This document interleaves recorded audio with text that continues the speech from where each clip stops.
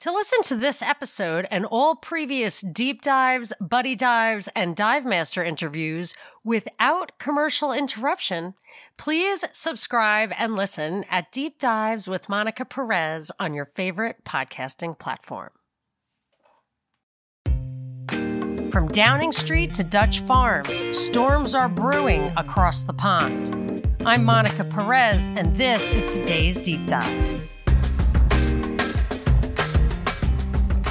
So before we launch that deep dive, I want to tell you a couple of things. First of all, thank you so much for leaving me what is now more than 50 reviews on Deep Dives with Monica Perez. And as promised, I put the first and hopefully not the only Chewing the Fat with Fat Mitch. It's up there exclusively on Deep Dives with Monica Perez. It's commercial free, of course. And it doesn't have a lot of polish first time out of the gate, but I think it's got potential. So tell me what you think. And it's packed with shocking information. So it's definitely worth listening to. Also, I got 2 comments already on my last deep dive, and I thought it would be interesting to read them to you because they were both very interesting comments. If you have a comment on a particular show or just general feedback on the show, feel free to email me at monicaperezshow@gmail.com. Okay, so Byron, who you probably all know and love, if you know Fat Mitch from Zoom calls, you probably know Byron from Zoom calls. He says, and this is about the last deep dive I did, which was the fact that there was a lot of distraction from the Roe versus Wade decision to a shooting in Chicago, big shooting in Chicago, mass shooting in Chicago on 4th of July. Meanwhile, nobody was really talking about the actual gun control legislation that came down from the Senate, which had 3 big elements to it. If you want to go back and listen, it's the boyfriend loopholes closed. Red flag laws means law enforcement can basically get your guns away from you for a year at least. You should listen to it. And then incorporating juvenile records into background checks, especially for 18, 19, and 20-year-olds. And then I went into all the things that make you a prohibited person from buying a gun, and you'd be surprised. I mean, using marijuana at all. What was another one? Getting a dishonorable discharge from the service. There were a few that were really marginal, and we should know about them. So Byron says, we are increasingly bombarded with the false premise that tragedies, in hindsight, were preventable. Not only preventable, but preventable by altering but a single factor. This reasoning is unable to withstand any degree of logical analysis beyond the childishly superficial. I think we get a lot of that. We need to be very careful about this. Tyranny emerges when people beg for their own subjugation. The narrative that's being propagated is one whereby the masses cry out for the bar to be lowered by which one can legally acquire a firearm. When we cry out for lowering that bar, we are contemplating how it applies to others, not ourselves. In the attached, the article says, officials have said they approved the gun permit because there was insufficient basis to deem crimo? It's spelled crimo. Dangerous, with the only record on his file a 2016 ordinance violation for possession of tobacco. That meant crimo was legally able to buy the weapon used in Tuesday's massacre.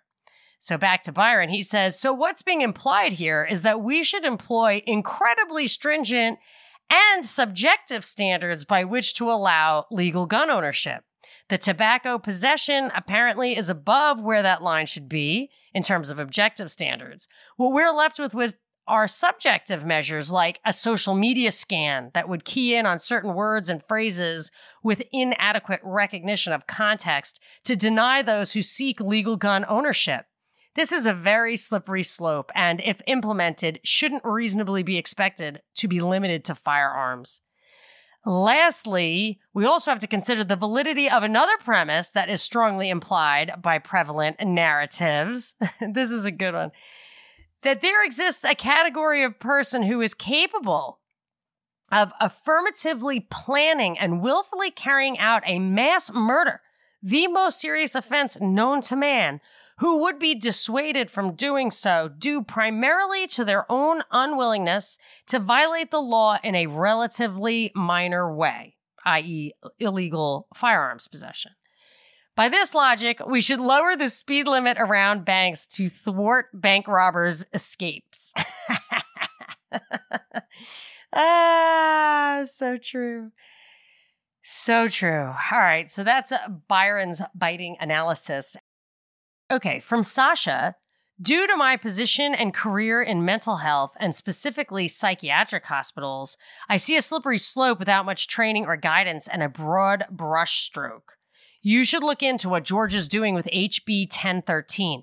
Now allows police to deem people mentally ill and take them to psychiatric facilities for evaluation.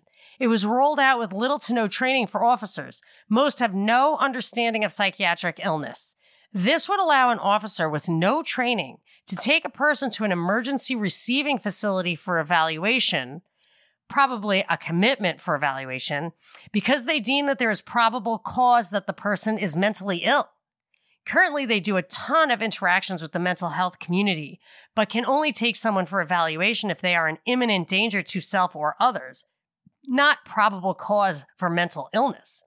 For a hospital, it's not very hard to justify committing a person when an officer brings them to the doorstep of a facility and gives their report of what they saw and what they brought them, why they brought them in. Kind of a hearsay report, but better safe than sorry approach for the facility licensed counselor that will be held accountable if something were to happen. Currently, a 1013, which is the Georgia version of the Baker Act, allows 72-hour hold for evaluation, which would be considered hospitalization in most red flag laws, in my understanding. ERs and hospitals are terrified of the influx we're likely to experience from the passage of this law. Personally, I'm terrified of the government overreach as well. So there's a lot there that might be one of those things that you got to go back and listen to twice, but he is in the mental health business, and this is his fear, so I think we should take it seriously. I have not dug into Georgia HB 1013, but it sounds like it's not alone in this approach. And some of the stuff I covered, which is why he's writing this to me, some of the stuff I covered on Wednesday's show talks about the mental health element that is being funded alongside the red flag laws being incented with big funding. So, okay. That was a lot of aside, so it's going to be a long show, but I'm not going to have a deep dive until I get back from my mom's. So next week there will be no deep dive. So I'm just going to let my deep dive flag fly today, and we're going to hit a bunch of things. There is one more crazy tidbit, speaking of Georgia, before we get into the meat of the show. The Georgia Guidestones? Gone? I don't know if y'all read the story about that, but the Georgia Guidestones are the things that maybe people think were Ted Turner put up there. Was it 50 years ago? I don't even know. Maybe like 40 years ago. It's got 10 tenets on there for like the future of humanity, including reducing the population to 500 million, highly eugenicist, highly one-worldy population reduction stuff. It's kind of a smoking gun. Like, who the heck put that up there? Were they kidding? I doubt it. And now it's gone. So I wondered if this was going to be domestic terrorism. What was the story? And witnesses said they heard explosions around 4 a.m. Then authorities removed the entire thing by the end of the day because they said it was a danger. Like, it's in the middle. Like, you could just cordon it off, maybe put a guard there. But what if it's, I think it was a crime scene. There was explosions. People saw a car or a truck driving away. And this is one of those things where they say, okay, the Georgia Guidestones have been destroyed. There was an explosion and they're destroyed. But what they leave out is that they were destroyed by a decision that someone in authority made. It's like when the Uvalde school is being demolished, or the one in Connecticut demolished, power outages in Texas. These are things that are being described as these, wow, cataclysmic events, but oftentimes they are the reason they really came to fruition was the decision of somebody in authority. It was helped along by policy. So a lot of times these are elements of the perfect storm. Oh, and then someone pulled the plug on the power in Texas, and then it all went out. It's like, well, that could have been you maybe didn't need a perfect storm if some policymaker was making the decision to turn all the power off. And I believe that is what happened with that big Texas thing a year or two ago. So that actually folds into my big story, And we are going to have to take a swim across the ocean for this one. Boris Johnson resignation caps stunning fall from grace. I mean, think about that. Boris Johnson resignation caps stunning fall from grace. So first of all, it's a resignation anyway, in a system that doesn't really need resignations. He resigned 1 month after getting a vote of confidence from his own party, and within 3 years of getting the biggest landslide in a general election, if I understand this the way it works correctly, in 40 years. So the people in the last election gave him the biggest landslide since probably Margaret Thatcher 40 years ago. And then just a month ago, he had a vote of confidence from his party. And the way it works there is the prime minister is really the head of the party. So he's going to stay in place until the party elects a new head. And then that person will take his place as the prime minister. So there were a couple of weird little tidbits I noticed, like the number 33 popped up a couple of times. I thought that was kind of weird. There was a Guardian video, the 33 hours that brought Boris Johnson down in 3 minutes. And hat tip to BP, a tweet at Jinxit, 33 resignations in 24 hours. Never has this been seen in politics. So what you got to ask yourself is, what is the distraction for? Now, it's up to 50 resignations now, but some of those resignations were people who were only in the position for a day or two. So I didn't dig into the 50 resignations, but when somebody is in the position and then resigns after a day or two, then the first resignation of that post is kind of like double counting, right? And it seems like what they're trying to do is gin up this big flurry of pressure on Johnson to resign because the cabinet is resigning, but he just got a vote of confidence from his party. Like, this is a tad artificial. And he said, I'm not going to resign, but like the noise was just too much and he had to do it. And it feels like they just ginned up commotion on purpose to bring this to head, to make it look like it was organic. But again, he made a decision to resign. They made a decision to resign. It's like the Georgia Guidestones and the Power. Somebody made a decision to make this shocking, catastrophic thing happen. And it did not seem to me to be an organic result of stuff that's going wrong with him. And the reasons for his stunning fall for grace seemed kind of minor compared to what it could have been. So the biggest thing, the most recent catalyst was that I think it was cabinet member, Chris Pincher, he resigned because there were allegations, or he admitted to drunkenly groping 2 men. And I guess he had a history of this kind of behavior. I don't know if it was a robust history, a well-known history. I don't know. They say Bojo did know about it, but he forgot. I don't know. He should never have appointed him. There's a lot of Trumpian kind of language, like Johnson's erratic relationship with the truth is what people are sick of. A lot of sound bites, even though it seems like he was pretty popular. So the other thing was another complete nothing burger, in my opinion, was Partygate, where supposedly he had parties in Downing Street during COVID lockdown. But I found this and that's it. Not like he works for Klaus Schwab, or he suspended everybody's civil rights for, months, if not years on end. I mean, nothing real, right? Nothing. Who cares about the parties? I mean, that's a symptom of the problem. That's not the problem. But listen to this. He became the first British prime minister to have been sanctioned for breaking the law while in office, after receiving a fixed penalty notice for breaching COVID-19 regulations. I'm not sure if that's a nuance, but I think that was what he did. He received this penalty notice, or a sanction for breaking the law, but he was the first. So that's another Trumpian thing where Trump was the first to be impeached twice. There's just something very set you up to be the demon kind of thing. And he may even be a kind of sacrificial wolf because he was a jerk. He did that thing, these elite people breaking protocol. But if they are going to basically take down the highest guy in the land for breaching COVID protocol, nobody's defending him. He's a sacrificial wolf.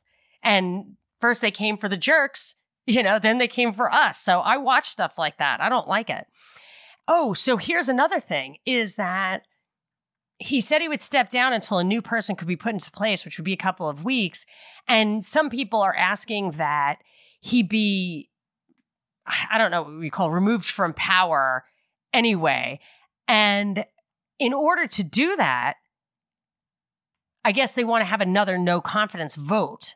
But since he just passed one a month ago, they can't have another one unless they change the rules. But that reminded me of Trump getting impeached after he lost the election. Just kind of kicking him in the butt on the way out the door. Like it's unnecessary unless you're trying to write a historical narrative. But the thing is with all this commotion, it was started by 2 cabinet members resigning for, I don't think very significant reasons. And so let me tell you about these guys. One is Sajid Javid. Sajid, Javid. I should have looked that up first. I'm going to say Sajid Javid. That's what I'm going to say. I'm going to put the emphasis on the last syllable. Okay, so he is the health secretary. He might be, in his own right, a contender to be the next PM. That's the funny thing. These 2 guys are now in the top 5 of people being cited as the likely contender to take the reins to be elected by the conservatives. So the thing is, this isn't a general election. How does it work? I think I wrote it down. So it says, okay, here it goes. It goes the rounds of the members of parliament in the party vote and iterate down to where there's only 2 candidates left. Then all the Conservative Party members in the country vote on which of them is the leader of the party. So I don't know if it's as simple as being registered in the party to vote. And then in a general election, you can vote for whoever. So it would be Labor or Liberals or Tories, Conservatives, whatever. And then there was some noise that there are some local elections coming up and they feel that Johnson being the head of the Conservative Party is going to cost them elections. I'm not familiar enough with what's going on over there to know if that's true or it's just being made up. But the other guy who set these dominoes falling, Rishi Sunak, he's kind of a little sketchier guy. And in the article I read about like the 5 top contenders, his face was first. And I assume that he's like a hero because he got rid of Bojo, right? So they could easily vote for him. He was the Chancellor of the Exchequer. I believe Winston Churchill was too. And he's very popular right now because he's getting credit for handing out all the stimmy checks. So you got that. And he has just one of those super deep state backgrounds. Fulbright scholar, studied at Stanford. His father-in-law, this was kind of interesting to me. His father-in-law founded Infosys, which is a big tech company in India. That guy's mother is a member of the public healthcare initiatives of the Gates Foundation. And that Infosys has a foundation in the U.S. and other places too. But the one in the U.S. is all about getting girls and minorities to code, like girls code. People have pressured me to get my daughter into that. And I believe because she had a Spanish surname, because a friend of mine who also applied who did not have a Spanish surname did not get in. And they are involved in initiatives that all schools should have the internet. So we're going to get to that later in the show about everybody having the internet. So we have actually talked about this before. Alison McDowell talks about the open air prison where kids are basically the slaves who code, or even if they don't know it, they're in the metaverse, they're in Minecraft coding or building the world that we are going to, it will be this open air prison. Very, very interesting. So that's his story. It's kind of sketchy, I think. But Bojo's story is sketchy too. I've talked about him before. He was born in the U.S. I mean, not that that matters, but in 1964 on the Upper East Side of Manhattan. They moved back to England briefly, but then were back in February 66, relocating to D.C., where Bojo's father, Stanley, who wrote some sketchy book about like a pandemic, if I recall correctly, he was employed with the World Bank and took a job with a policy panel on population control. So I don't know what all this backstory is with Bojo, what it means, but I do think it's kind of weird that he got his start despite like his extremely deep state, big time connections. He got his start writing for the Daily Telegraph and introducing basically the concept of Euroscepticism in the 90s with really bombastic stuff from, if Wikipedia is to be believed.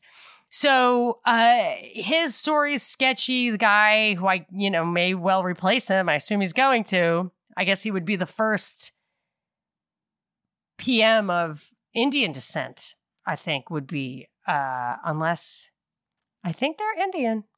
I do believe. So, of Indian descent. He's definitely born in the UK. Anyway, so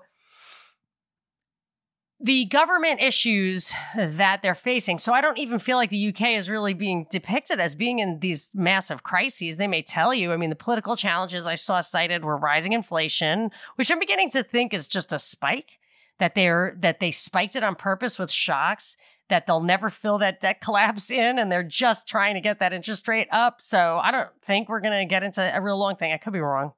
What the hell do I know?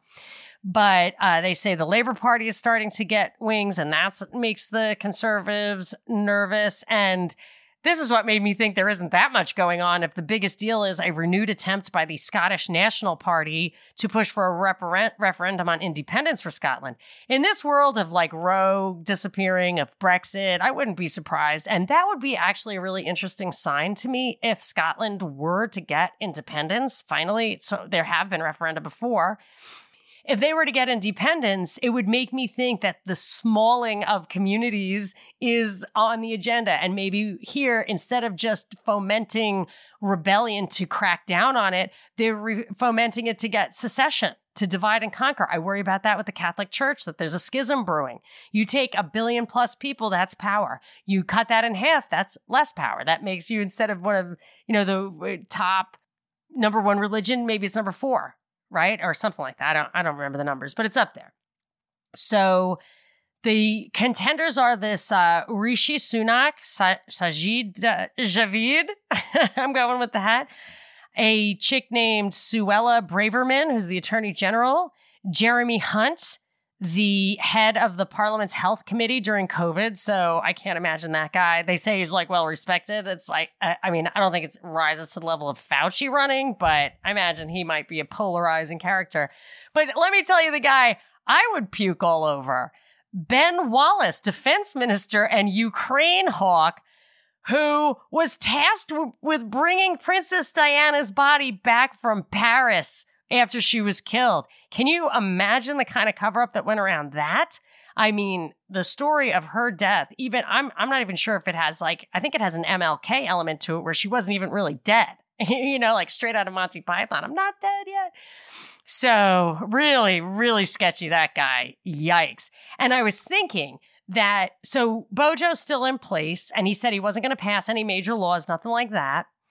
And so I'm thinking, okay, so if he's in place but isn't passing any major laws, what would that matter? What harm could he possibly do? Well, the guy in the driver's seat is the guy who has to deal with emergencies. He doesn't have to change the route, but if something gets in the way, he's going to have to deal with that. So if there's an escalation of the Ukraine war coming, he is as lame duck as you could get, and he has that power. Or he could pull a Caesar thing and say, well, it's an emergency. I can't step down now. So if you were to back that up with this Ukraine hawk, I feel like that might go hand in hand with all the stuff that's going on with us, bringing troops into Poland. I know people who are being deployed there. And it doesn't help that Brzezinski's son is the ambassador to Poland. That's kind of not a good sign. So I don't know if this is pointing in that direction at all. I'm thinking the guy who led the charge here is the guy who is poised to be the next PM. But, that's it. That list of 5 seems to be enough to start out with. Okay, so that's what's going on with England. I just have a couple of kind of quick hits-ish compared to that, just to tide you over for a week without a deep dive. There was unrest in the Netherlands. The Royal Dutch Shell. They say that they've got some real sketchy royal deep royals, let's call them. So there's unrest there among Dutch farmers. It was triggered by a government proposal to slash emissions of pollutants like nitrogen oxide and ammonia by 50% by 2030. The concern is that, to environmentalists, is that fertilizers contain a large amount of nitrogen oxide, that is laughing gas, while livestock produces ammonia in their urine and feces. Blech. Provincial governments have been given a year to formulate plans to achieve this 2030, Agenda 2030 goal. The reforms are expected to include reducing livestock, buying up some farms whose animals produce large amounts of ammonia, and many farmers fear that the ruling coalition's reforms will simply put them out of business. Now, why on earth would you do this when you're worried about food shortages? This is how you get perfect storms that are all driven by a bunch of policies that are what I'm calling pro-cyclical. I mean, pro-cyclical is a real word, but it's usually applied to economics. But this is a pro-cyclical policy or whatever. It's an exacerbating policy. And right now is when that fertilizer is being interfered with. This is what's going to cause the food shortages, is the Russian fertilizer not being able to get to where it's going. And it is nitrogen-based fertilizer. I think probably all the fertilizer has this byproduct here. So I don't know. I don't know if they're taking this opportunity where there are shortages in the fertilizer to roll out people not being allowed to use the fertilizer. But I was looking into it and I was thinking, like, is there any other way to deal with this, the nitrogen oxide and in the atmosphere? And apparently there are solar chimney power plants that can remove methane and nitrous oxide. So all the cow stuff. And I don't buy that these things are bad. It's clearly, to me, just to try to get rid of meat, which is good for you. It's good for you. And it's not like you can grow 15 times the amount of soybeans, as you can pounds of cow. But in order to be an animal, you need 15 times the soybeans as you need cow. You have to eat like as many times, the cows are converting it into animal protein for you. They graze on all that land to turn it into animal protein, which you then can use as animal protein. If I understand it correctly. Remember, you can email me if you think I got it wrong. So they say the only problem with this solar chimney power plants, which produce energy, they take this stuff out of the air and they make energy with it because the sun breaks this stuff down. In enough amount of time, the sun would break it down in the atmosphere. This hastens that process. And it's also called a solar updraft tower power plant. But they say the only problem is funding. And whatever, if the government's pushing this down, it's effectively a tax on their people. I'm not promoting the solar chimney power plant. I'm just saying you don't have to just devastate these farmers, maybe. Anyway, what they did is 25 tractors parked outside a distribution center for a large supermarket chain. I saw pictures of tractors on bridges. It seemed kind of quite reminiscent of the Canadian truckers. And what I thought was sketchy about the whole thing, though, this is the problem, is that, let me read you two passages that I think tell different stories. One is, traffic authorities warned motorists to prepare for delays and possible slow-moving tractors on the nation's highways, but said that there were few problems early Monday for commuters, possibly because many people opted to work from home rather than get stuck in traffic. Okay, fair enough. Here's an alternative reading. This is a different passage. On Sunday, confronted with the possibility of large-scale protests, the Dutch police advised people to work from home, saying they are ready to intervene should the situation get out of hand. Okay, that's two different things. It's like, we think the situation is going to get out of hand and we're ready to take action. So you might want to stay home. Okay, so that's maybe why people stayed home. And then the police delivered on that threat. And again, we've got two different stories. Local police claimed tractor drivers attempted to drive into officers following a stop. A threatening situation arose, warning shots were fired, and targeted shots were fired, police said. The tractor was hit and 3 suspects were later stopped and arrested, but no one was injured in the encounter. However, footage of the shooting has since emerged on social media and does not appear to show any attempted ramming. Instead, the clip depicts 2 vehicles driving off from the scene, neither coming close to hitting any pedestrian, and officers just opening fire on the second one as it sped away. So they did deliver on that this got violent thing, but it sounds like it was just a decision they made to do that, to support this narrative. And I know this seems like another tangent, but side by side, what are the likelihood? I got 2 articles about the Netherlands side by side, but the second one got way more press than the first one in the mainstream media. And it goes to actually one of the elements of the farmer story. Netherlands poised to make work from home a legal right. So here they are telling people to stay home, demonstrating that it's dangerous to go out, just like our 4th of July incident.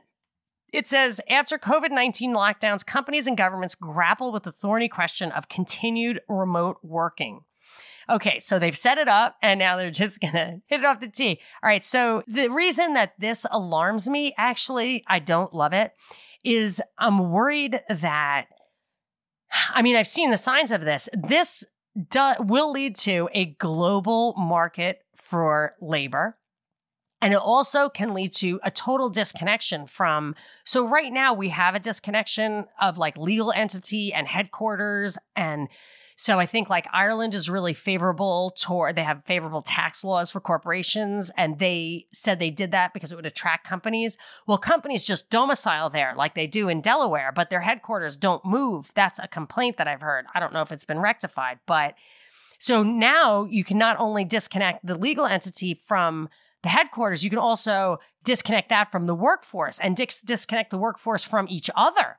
Okay. And this matters because unless you put up borders, unless you put up virtual borders, your company can't hire someone that doesn't live within proximity of what? The bricks and mortar, the legal documents. I don't know.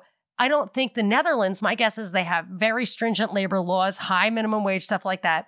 I'm guessing that people in the Netherlands are not going to be the ones to fill the jobs anymore there. So then what do? You have this incredibly rich, spoiled, I don't know about them, but I'm just saying, let's say I'm going to stereotype Europe population, and you're going to need safety nets. You're going to need universal basic income. And then what? Do you let them have unlimited children? Or what if they're not having children? What if the birth rates have plummeted because of all the things that are going on right now, and they're preparing for having to find other sources of labor? They don't think that you'll be able to have your labor come organically anymore.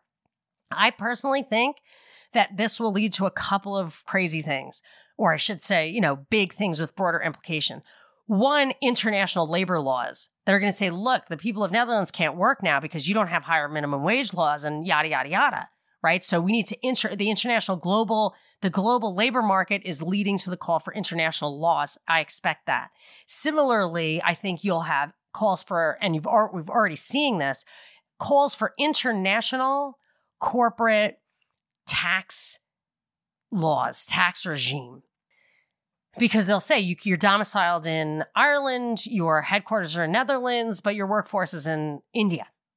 And that's not okay. So you're going to have to be, and I know they have tax regimes like that, but they're going to want to have a universal or a model tax regime. You know what I mean? It's definitely all pointing to globalization.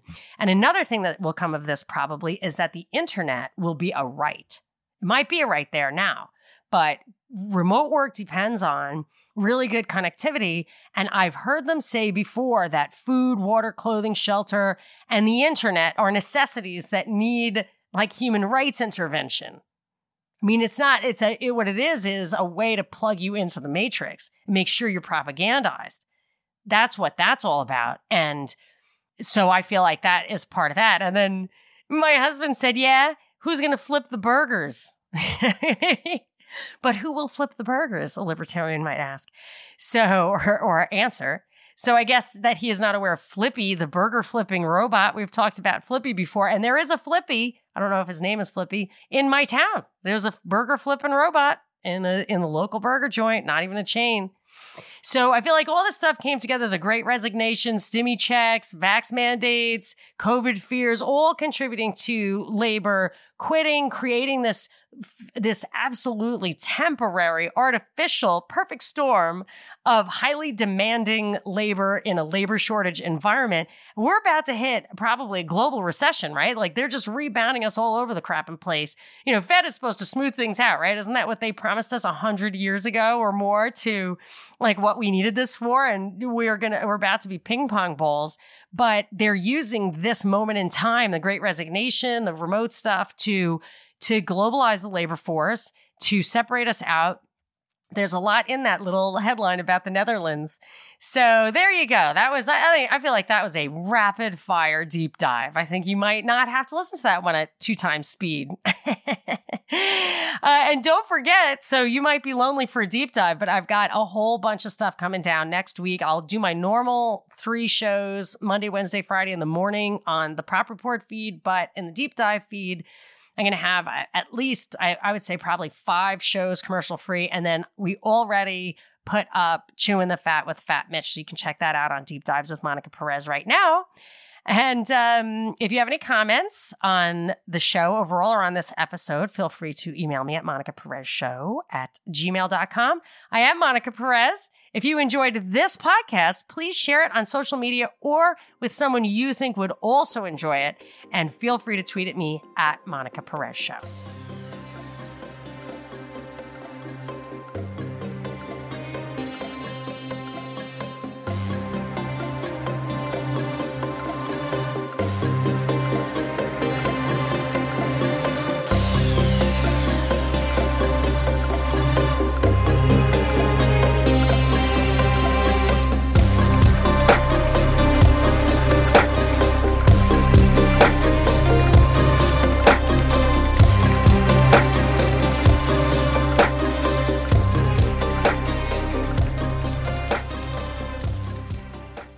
To listen to this episode and all previous deep dives, buddy dives, and dive master interviews without commercial interruption, please subscribe and listen at Deep Dives with Monica Perez on your favorite podcasting platform.